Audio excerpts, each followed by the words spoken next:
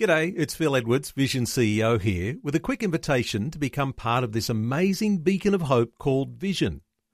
Together we can put our love into action to help people of all kinds build or rebuild their lives on the truth of God. Please consider the part you can play during our upcoming Visionathon appeal, remembering that it's your support that makes Vision possible, including this podcast. Life, culture, and current events from a biblical perspective. 2020 on Vision. As you know, with the coronavirus, it's not just a health crisis. There has been an economic collapse. Our governments, federal and state, have been strategizing to minimize the impacts. And there are challenges in getting employees back to work, supporting businesses to emerge from hibernation, and of course the return of economic confidence. These things are all tenuous in the face of a possible new wave of COVID-19 as the states have been taking tentative steps to emerge from lockdown. So today I focus on what lies ahead, emerging from the economic crisis. How does the future look to you? Will it change the way we work and how we live our lives? Well, many are saying that a crisis like this enables us to reimagine our future. And that might mean asking how our Christian faith and practice might impact on what will become the new normal. Well, our special guest through this coming hour is former Deputy Prime Minister John Anderson. He's known as one of Australia's elder statesmen. He served Australia through a time of great reform in the Howard era. His latest contribution is in gleaning wisdom on politics and culture from some of the world's great thinkers and presenting those in a podcast program called Conversations. And you can see those when you simply search for John Anderson Conversations on YouTube. But we're in for a great conversation, no doubt, ahead in this next hour. And I want to make a special welcome to 2020 to John Anderson. John, welcome. Good to be with you again. John, one of the biggest things, and let's start with setting a scene here, because the impacts of coronavirus, not just a health issue, although for some the health issue seems to outweigh the economic impact, but there is a tremendous collapse of our economy and the world's economies right now. It's very sobering. I wonder if you've got some thoughts on just how serious the coronavirus collapse in our economy is. Well, I think the short answer is that it's already serious. We don't know how much more serious it's going to get because we actually don't yet have the full figures on where we've landed. We don't know what businesses will survive. We don't know how many people will need to be on welfare, and we don't know whether we are through this yet. Those are the broad and awful realities. In some ways, my first and preliminary remark would be that the lesson we need to learn out of this is a little humility. We're not in control. We are not the masters of our universe the way in which so many clever, in inverted commas, Westerners, particularly elites in our universities and what have you, sorry to say this, but I believe it to be true, have tried to pretend that we are. We're not. And we need to take a good dose of humility and recognise the realities of life. Suffering can't be airbrushed away. We don't control it. We don't dictate our future and our fortunes any more than we dictate our arrival on this earth or our departure from it. That doesn't in any way obliterate the need for good, sound policy thinking and action, but it is to set the stage and to remind ourselves that we don't have all the answers. We're not in control. And when we look at the news headlines each evening on the TV, and there are prime ministers and premiers who are addressing the nation, talking about the way that they are handling the crisis. At the moment, borders are closed. Queensland, Western Australia, Tasmania, South Australia, the Northern Territory, and everyone feeling like there are other premiers ganging up on them because they haven't opened borders. There are a lot of people right now trying to do, no doubt, the right thing. And of course, this is causing tensions because there are not everybody who agrees. What are your thoughts on the rising tensions now that are coming out of the economic collapse? It's a very good question, Neil, because I think that there is a huge core of pragmatic, sensible middle Australians who have been desperately waiting for national cooperation in the face of what they think are great needs to, run a strong economy, keep jobs secure, justice, all the things we look to our societies for and our governments, and we've been worried about them. Now we've seen the stroke of brilliance from the Prime Minister, and that's what it was, for a national cabinet, to get over the problem of brawling states and politicians constantly shifting blame. And you can almost hear the groan in the Australian community to say, oh no, here we go, as we move out of it again, some of them are back into point scoring. Where's the cooperation, that window that we saw through and recognised that our leaders could do better? So I think there's a warning in it, frankly. I think the Australian people know that this massive change, and it goes way, way beyond coronavirus. We've learnt all sorts of things we can no longer avoid. It requires us to now need to pull together and respond to this great change with significant and serious policy shifts on the economy, on securing vital industries and their supply lines. We now know that we've been overly dependent for literally hundreds of components for essential goods in this country on an authoritarian regime that's been trying to corner the market to control us and other countries. And we face a very rapidly deteriorating, if you like, balance in the global strategic arrangements. All countries are weakened, but we don't know who will be weakened the most out of it. China is weakened, there's no doubt about that. But America is weakened, there's no doubt about that. How much? What will the balance look like afterwards? What will the troublemakers make of their opportunities out of this? Iran, frankly, Russia, North Korea. So this is a very sobering time, and we should not be smug. And one of the first things I would say is that it would be a good start to recognise that virtue doesn't lie with one group of people or another group of people, or with identity politics, or with political correctness. See, our children have grown up thinking to be virtuous, you have to align with the latest, concern in the public arena, whether it's a social issue or whether it's an environmental issue or whatever. We've forgotten the classic and the Christian virtues that underpinned our society, and I'll rattle them off. Prudence, which is not just being cautious. Prudence is assembling all the information and knowledge you can to make wise decisions and then put them into action for the greater good. That's what prudence is. Don't we need a good dose of prudence at the moment? Like never before. Justice.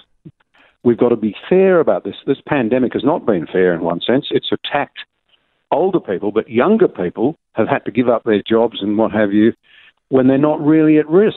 So we've got to be careful coming out of this that what we do is fair and gives those young people a shot at getting back to where they might have been otherwise.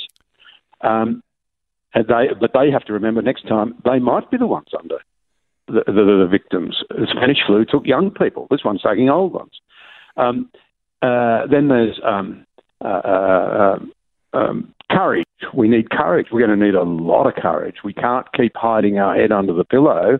We've been asleep as a nation. We can't afford to be asleep anymore. Then there's temperance and moderation. We've got to avoid the wild extremes of the past and the narrow focus on some issues while others creep up on us. Then I could start on the Christian virtues, which really make a society work if we engage them: faith, hope and love.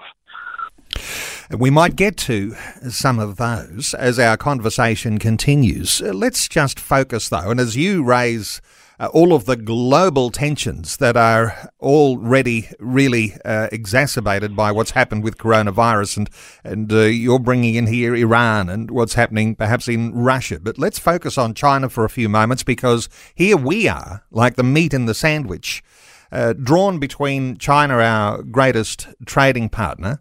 The US then is our biggest ally. And so what's happening with the tensions between China and the US leaves us leaning one way and then another. What are your thoughts for how that whole tension has its effect on Australia? Well, these are they're very dangerous times, frankly, for everyone, not just Australia. As Neil Ferguson, in one of the conversations I had with him, put it, the three greatest dangers to Western freedom in ascending order. So the least of the three, Islamic terrorism, then the chance of miscalculation between the superpower and the rising superpower, America and China.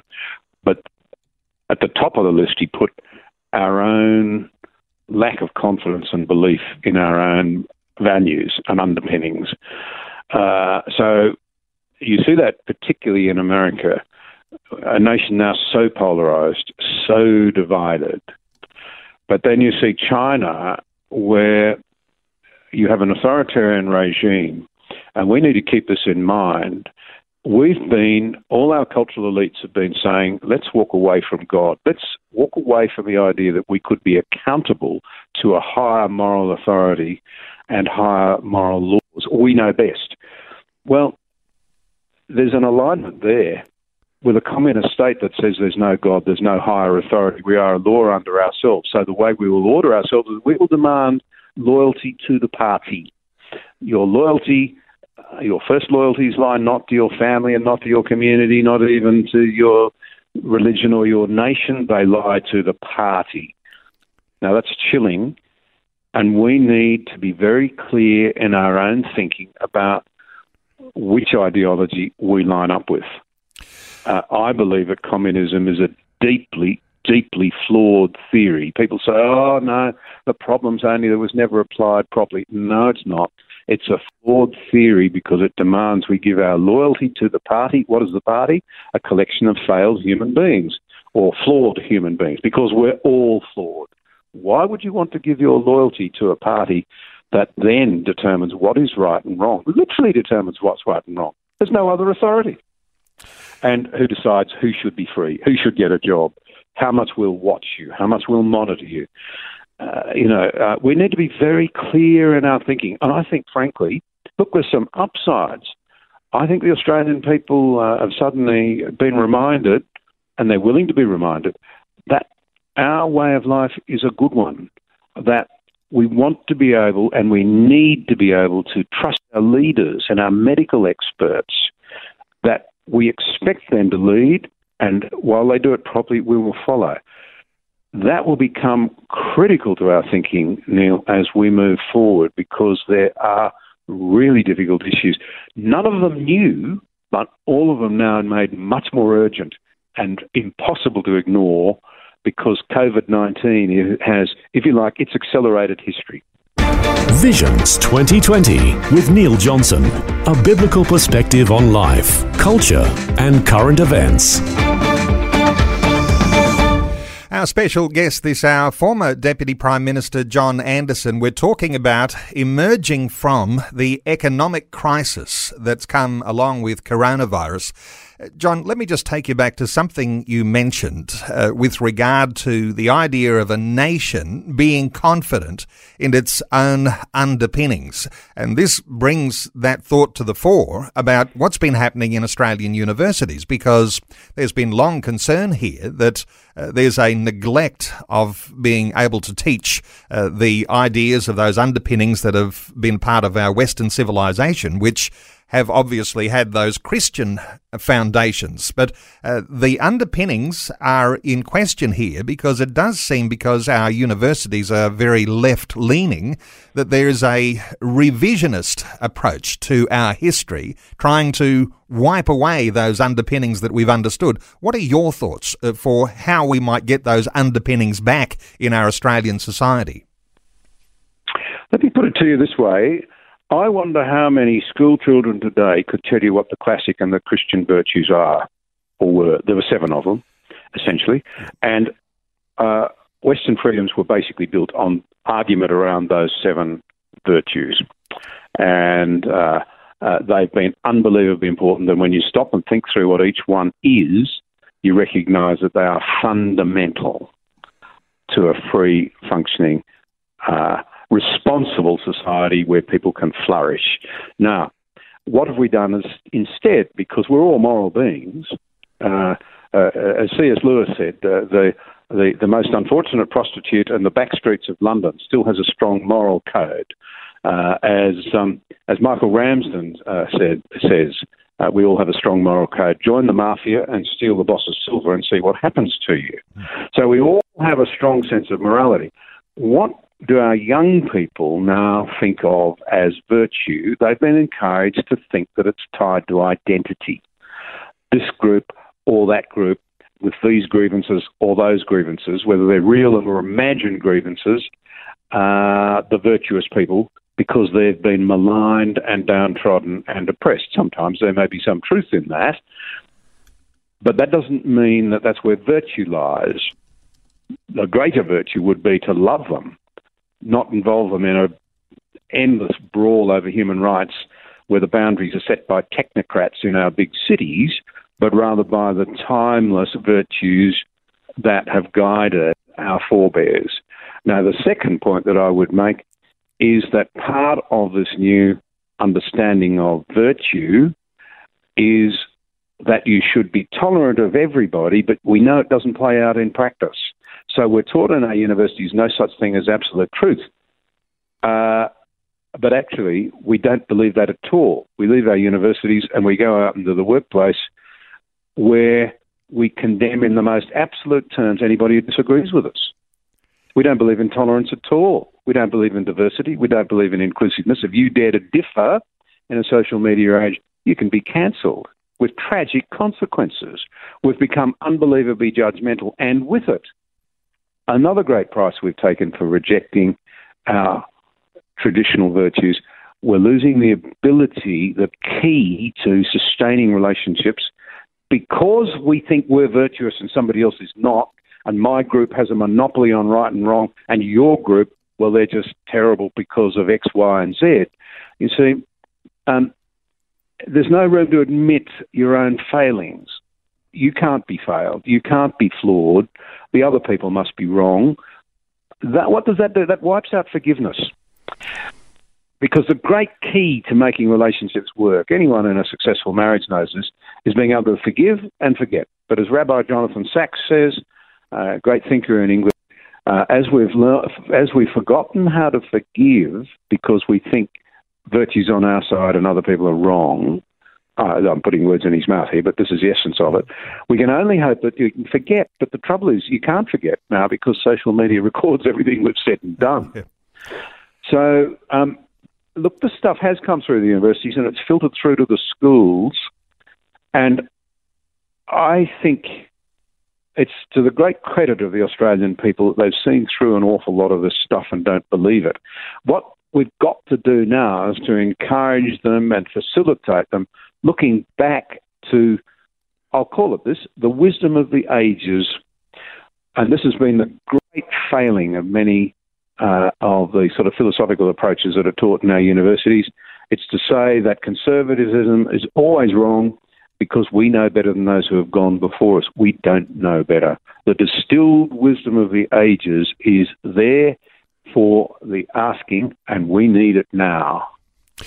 John, wisdom of the ages, and of course we're in a conversation today. You have a strong Christian faith. I have a strong Christian faith. Many of the listeners to our conversation today will be saying, well, yes, we understand the wisdom of the ages comes from God, the God of the Bible.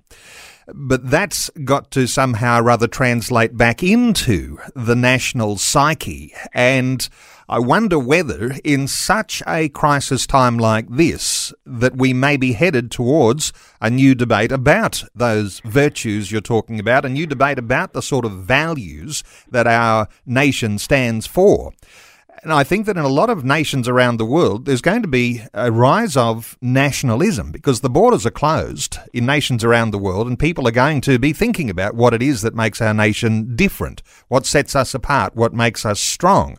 And nationalism can be good or it can be very bad. But I wonder whether you feel like we might be moving into a time when we are getting into this sort of conversation about values and virtues and even a new nationalism for Australia. Two comments. Firstly, you're absolutely right to say there's a good and noble nationalism and there's a terrible and evil nationalism, and we want the former, not the latter.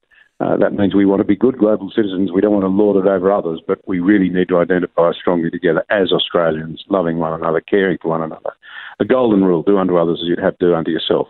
The second comment I'd make comes out of it. If we don't have that debate, and if we continue to think that virtue and political correctness and identity politics can guide us as we all clamour for our own corner to be defended and fail to concentrate on the need to pull together and find common values, we are finished.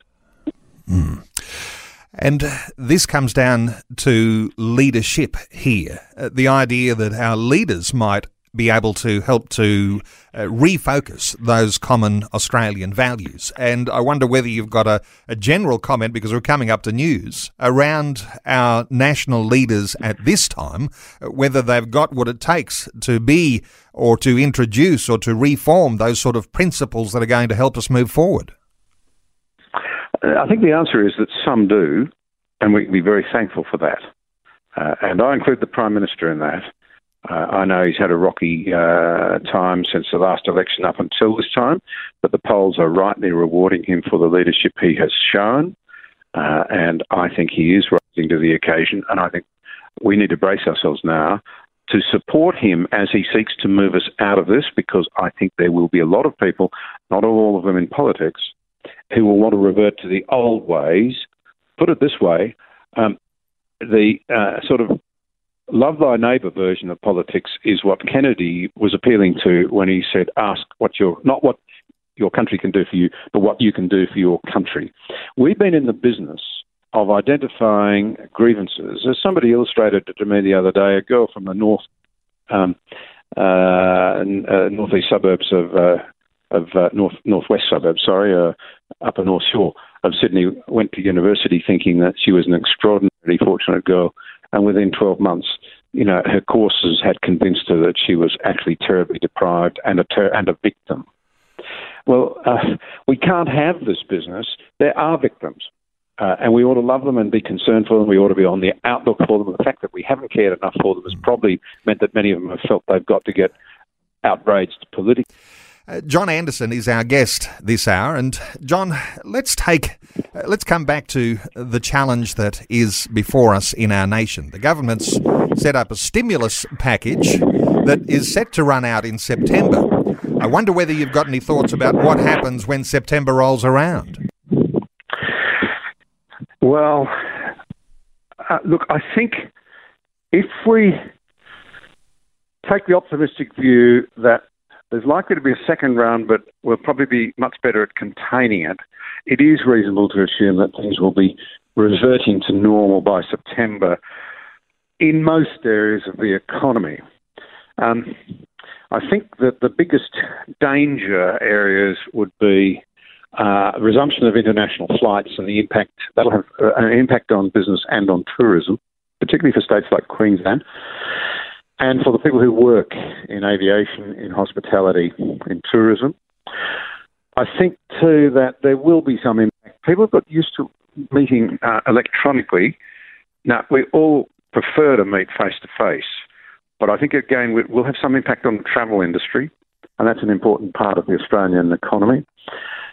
I think, frankly, the other aspect that will be very difficult to handle is that we just don't quite know whether the debate about secure supply lines and what we should manufacture here and how we should try and get manufacturing going again will be a big factor. We need to, I'm a little cautious in saying this because I don't have the figures in front of me, but I understand Australia has decarbonised or deindustrialised faster than any other developed country over the last 10 or 15 years. So getting manufacturing going again will be very difficult, and it will require us confronting the debate that's divided us over energy and climate. Without cheaper energy, we won't get a manufacturing sector back. It won't happen.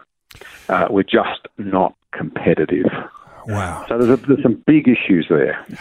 Now, that is a big conversation on its own. But coming back to a new stimulus package, and no doubt there are people in government now who are trying to put figures together about how that might happen beyond September. What we might be concerned about is how a new stimulus package given that the latest stimulus package has plunged us into incredibly deep debt, that the deepening of the debt is likely to continue. I wonder whether you've got any reflection on just how serious that is. Yes, I do. I've always been concerned about public sector debt because it's not government debt, it's taxpayers' debt. Now, Queensland has an exquisite and very dangerous problem there. The Queensland public sector debt is horrendously high, and it is going to be a real headache for the next generation of Queenslanders who haven't incurred the debt but have to pay for it and have got almost nothing to show for it. It's not as if it built a lot of new smart infrastructure. Most of it's gone on recurrent expenditure. It's just money gone with a big debt left behind. But look, let's try and frame this very quickly globally. Australia, with the first major economic shock years ago, had no Commonwealth debt. There was no federal debt. It had all been paid off, and the production of the economy was running at high levels because there'd been 20 years of quite sound government. And, you know, I want to be fair about the Hawke and Keating government. They did a lot of good things. It was 20 plus years of pretty sound government. There's been a lot of chaos since. We all know that. The Australian people have been despairing of it. But even now, we've been able to respond very strongly. This is a remarkable point, I think, to COVID-19 and to keeping the business going, businesses in hibernation, but still keeping people on the payroll. Not everyone I know, but the majority of people, and people have been very thankful and have marked the government up for it. But it should be understood that that's possible because the country was in good shape, because of boldness and of hard-won reform back in the 80s and the 90s and into the early part of this century. We have to re-engage in that if we're to make sure that our children can cope with the next shock that will come along, because it will. They always do. So put it in some proportion.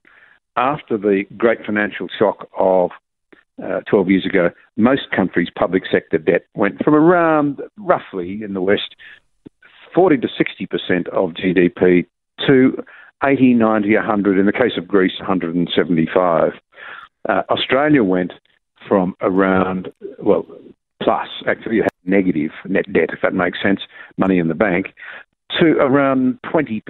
Still not too much to worry about, although it was growing faster than we would have liked, and it represented a lack of discipline. It will now go to about 50%. It'll be up there with the levels of the countries that lost control of their economies in the GFC and then didn't fix it. Now, that's what we're talking about. Those countries that were already steeped in debt, they are also increasing their debt. So yes. There's a global issue here, and I know listeners are often wondering, where does that money come from? And of course, central banks create opportunities here to be able to provide funding. So you have some thoughts on where that money comes from and who ultimately is to, sometime or other you've got to pay the debt, don't you? Well, there's two arguments. It's very complicated, and all the old rules seem to be being suspended. And the trouble is now there's a big push now from some young people who are understandably feeling that the system's letting them down to say, well, you can just make money, you just print it, just put more of it out into the economy. Now, what you've got now is a combination of borrowings. For example, the Japanese have huge debt, but it's almost all borrowed from the savings of the Japanese people. A lot of American debt is actually American as well. But we've borrowed here and all over the world through the issuing of bonds, selling of bonds, amongst other things. But they've also seen right across the West a lot of creation of money. Now, the problem with creating money is that it's extremely dangerous, because one day there's too much money in the system and people realise this $10 note is actually worthless. It's not worth $10 because there's so many of them. And that's what happened, of course, in Germany in the 1920s. We should not kid ourselves. Debt is a problem. Printing money is a problem. Both can lead to catastrophic, and have led to catastrophic, economic failure in the past. And the victims are overwhelmingly the poor and the young. So we need to sober up and realise this can't go on forever. Over and above that, though, can I say, I think the great majority of Australians are itching to get back to work. So the name of the game is to try and make certain that we reorient the economy in whatever ways are necessary, including getting energy costs down and regulation down to revitalise small and medium and even large business. But that will require some difficult choices. We're going to have to make some tough calls about energy. It is simply not true to simply say, renewables are cheaper than everything else at the moment. They're not. They're not reliable. You have to have such backup that they don't bring the cost of power down until you've worked out how to get continuity and reliability of supply, because the sun and the wind only blow, in very rough terms, about a third of the time each. And some of those climate debates have died down a little while coronavirus has been dominating the headlines, but they are re-emerging now, and the way forward, even around energy policy and climate issues, that is going to be a part of the future. Let's not get into that, because that can take us quite deeply into all sorts of other directions. Let's come back to a reform agenda, because you were a part of a reformist government, and there's going to be needing this sort of reform into the future in the way that we are actually going to be able to contain the sort of debt levels that are looking to the average person like they're going to spiral out of control. What sort of courage and prudence, as you mentioned a little earlier, are going to be needed in the leaders, perhaps so far as their own moral compass might go, as they look to emerge from this crisis? Well, I'd say blind ideology should be discarded, but nonetheless we should have clear principles. And the two clear principles should be that we need to rebuild confidence in the employment, in business and in employment, to get people jobs, work, so they can live their lives and pay taxes. And the other clear principle is, I think, that we need to pay down that government debt over time, but not do it in a way that, if you like, cripples the economy or compromises its ability to grow quickly, because taxes do cost economic growth. So it's a difficult balance. I think what I'd say more than anything else is now is probably the time to have an honest debate about serious changes to the tax system. The last time there was a major reform in Australia was the introduction of the GST over 20 years ago, and that was a hot debate. But it's that's small bickies compared to the debate we really need to have now. Even the GST probably needs to be revisited. I'll say it. I think the base needs to be broadened. The rate possibly needs to be increased, but it needs to be offset with lower personal and business taxes. One of the most immature debates we've had in this country in many years is about business taxes. People think, no, big business should pay, but actually they don't pay. Their shareholders and their workers pay. So we need to be clear that when we talk about business tax or the corporate tax rate, it's not businesses that are paying it. It's the people that work for them and the people who have the shareholdings. So that needs a much more mature debate than the one we've had.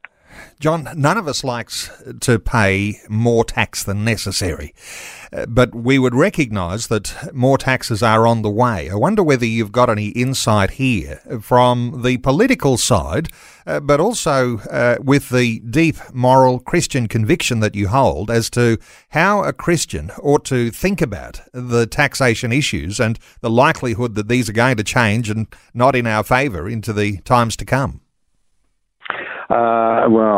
It's a good question and a very important one. We should pay our taxes with a sense of responsibility and even, I think, satisfaction that we're doing our bit for those who are in necessitous circumstances. Now, having said that, and I don't have no insight into how the government is thinking at all, although I should clarify, I am on a financial review board short-term for the New South Wales government, looking at how it interacts with the Commonwealth into the future. So I should declare that interest. But I don't have any insight anymore into how the federal government's thinking. So I can freely say that I think the things that need to be on the agenda, frankly, are an increase in the GST with offsets for low-income earners and perhaps a slicing of income tax so that you don't get taxed when you earn your money, but rather when you spend it. I think we probably need to revisit things like stamp duty, because it holds young people back from getting into houses or moving to where jobs are, and replace them with some sort of land tax. We probably have to be realistic and address the issue of high wealth individuals who never move houses, This is a prickly one, but what's happening at the moment is that younger people who have to move houses often to get jobs and to, grow up for a family and so forth, are paying a lot of taxes on their houses, a lot of taxes. And we need to lessen the burden on them. And that might mean that some people at my age have to pay a little more.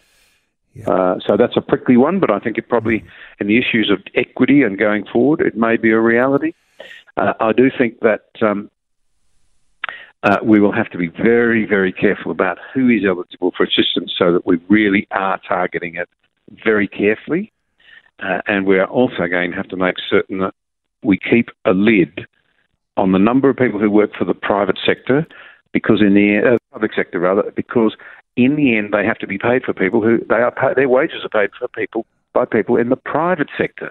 And one of the inequities of this current situation, and I don't mean any ill of public servants at all, please don't hear it that way, but one of the inequities, one of the tough aspects of it, is that the private sector jobs are the ones that have disappeared. It's the people who work for the private sector, whether it's a small business or whether it's a cafe operator or whether it's somebody, manufacturing parts for a factory down the road. There's a double whammy for them. The first thing is that their jobs have been exposed to risk.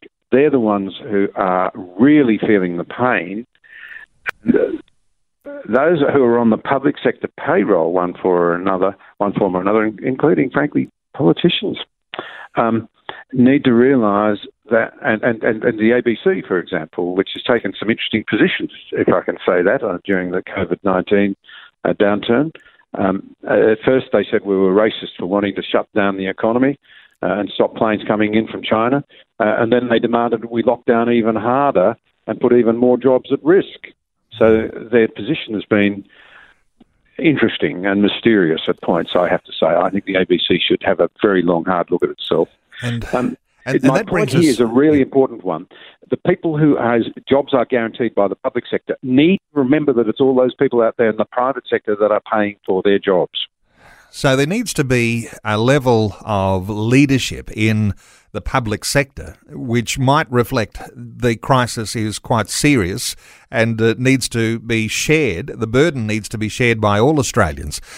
Yes. Let me ask you about, let's move to just a different area, running out of time, the idea of welfare, which is going to need to be very strong beyond September. But welfare, this is a very different way that a Conservative government might approach welfare. What are your thoughts for whether things be pared back or whether things be increased beyond September? Because there's going to be different needs that different Australians are going to have, and some will be taking advantage of the welfare. Others, of course, will need that desperately. Yeah, it'll have to be very carefully targeted, and there are going to be many ugly debates.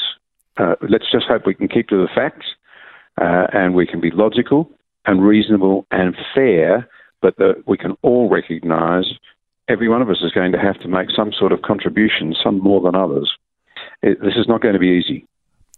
John, as I say, a few minutes remaining for our conversation, let's come back to emerging from an economic crisis. And I wonder whether you've got some thoughts here on what good leadership looks like going forward, because there may be something here, because perhaps we're not seeing great leadership from every one of our state or federal leaders at this time. What does good leadership look like if you're approaching the endeavour to emerge out of the crisis that we're in, the idea of restoration of confidence, the building of trust, so that people will trust the leaders and not have this mistrust that we've been mentioning a couple of times there? But what does good leadership look like going forward?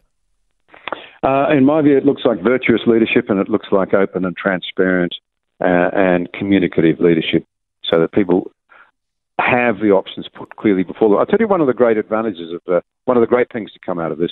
We've learnt that you can't have multiple truths. What am I driving at? Well, our universities teach that there's no absolute truth, and that truth is what you want it to be. We don't think that. During the COVID incident, it's really become very noticeable. People want to know the raw truth. They want to know what's going on. They want to know what's true and what's not true. And they recognise some things are true and some things are not true. So you need truthfulness and you need integrity and people need, just as they are in wartime, their morale needs to be kept up, but they broadly need to know what we're really fronting. That was the great thing. Churchill's leadership there was outstanding, and so was Franklin Roosevelt's. Absolutely outstanding. And we need that sort of transparency and truthfulness. We need to believe that governments are being well advised and supported too. Now, this is a really critical point. I don't believe Australia's business leadership is in very good shape. And I think they, particularly a lot of them, have fallen victim to this idea, well, we know we're not liked and we're not trusted, so we'll try and look virtuous by doing lots of talking about the current social issues. Now, if you take the banks, while they were busily telling us how we should change this sort of social policy and that social policy, and if we were going to be good citizens and virtuous, we had to do X, Y, and Z, while we've discovered that they were providing channels for people to engage in child pornography, or they weren't trustworthy with your dollars, or they were not telling the regulator the truth. Now, there's a very powerful argument for return to genuine virtue. If you want to lead, people need to believe that you're being straight with them, that you can be trusted. So integrity, transparency, virtue, and trustworthiness. As we said early in our conversation, people's identity is in different places to what we might think of when we're talking about Christians who have their identity in God, in Jesus Christ. When money is the only focus, people are very depressed when there is an economic collapse. There's more to flourishing, though, than just the finance side. I wonder whether there needs to be an adjustment of our own thoughts, our own attitudes, the sorts of things, the spirituality, the emotions. What are your thoughts here for the fact that in order to get through the crisis that we're in and is likely to deepen, we're going to have more to us than just the idea of making money? Well, what does it profit a man if he gains the whole world and loses his soul? From the Bible, of course. Look, we know from the research that once your basic needs are met, money ceases to be an indicator of happiness and satisfaction. And I think a lot of Australians have probably learnt during this time some simple pleasures again: time with family, time for reflection, time for walking with the kids and the dog. Tragically, we know that many others have found that in coming together, they've grown apart. And you're seeing, as I understand it, in many countries, a spike in divorce applications and a rise in domestic violence. So it's what you make of it and how you handle it, I think, has a huge amount to do with it. But look, I think I would say that this has made me realise, it's made me refocus a little, and I hope it has many others as well. I hope it continues, because I think it's a good thing, on what really matters. What really matters. In the end, we're relational beings, not just material beings. And we've tried to deny that.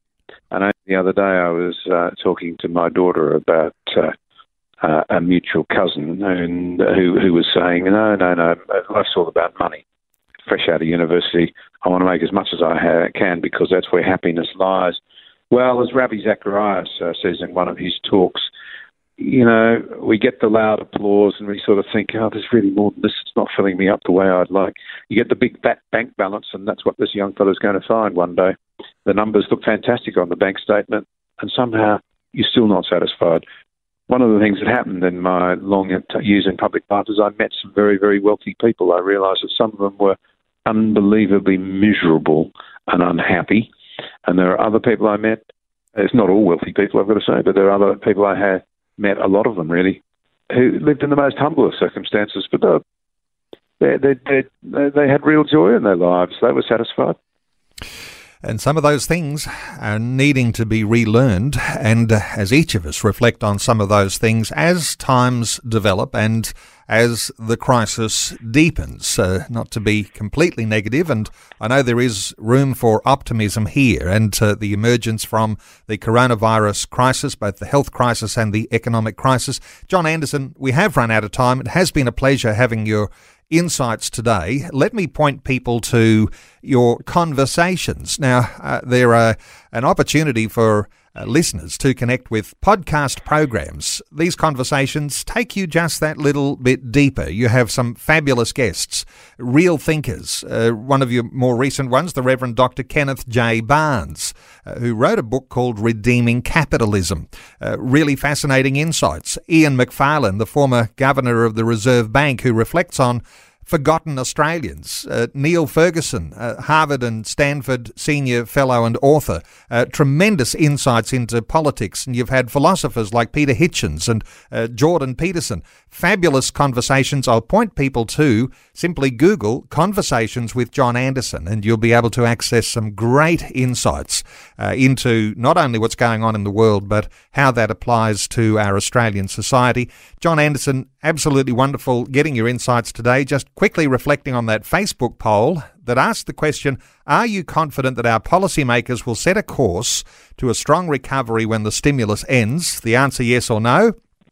The poll stands at 77% saying yes, confident in our policymakers, and 23% saying no. John Anderson, thanks so much for taking some time to share your thoughts and your heart with us today on 2020. I've enjoyed it.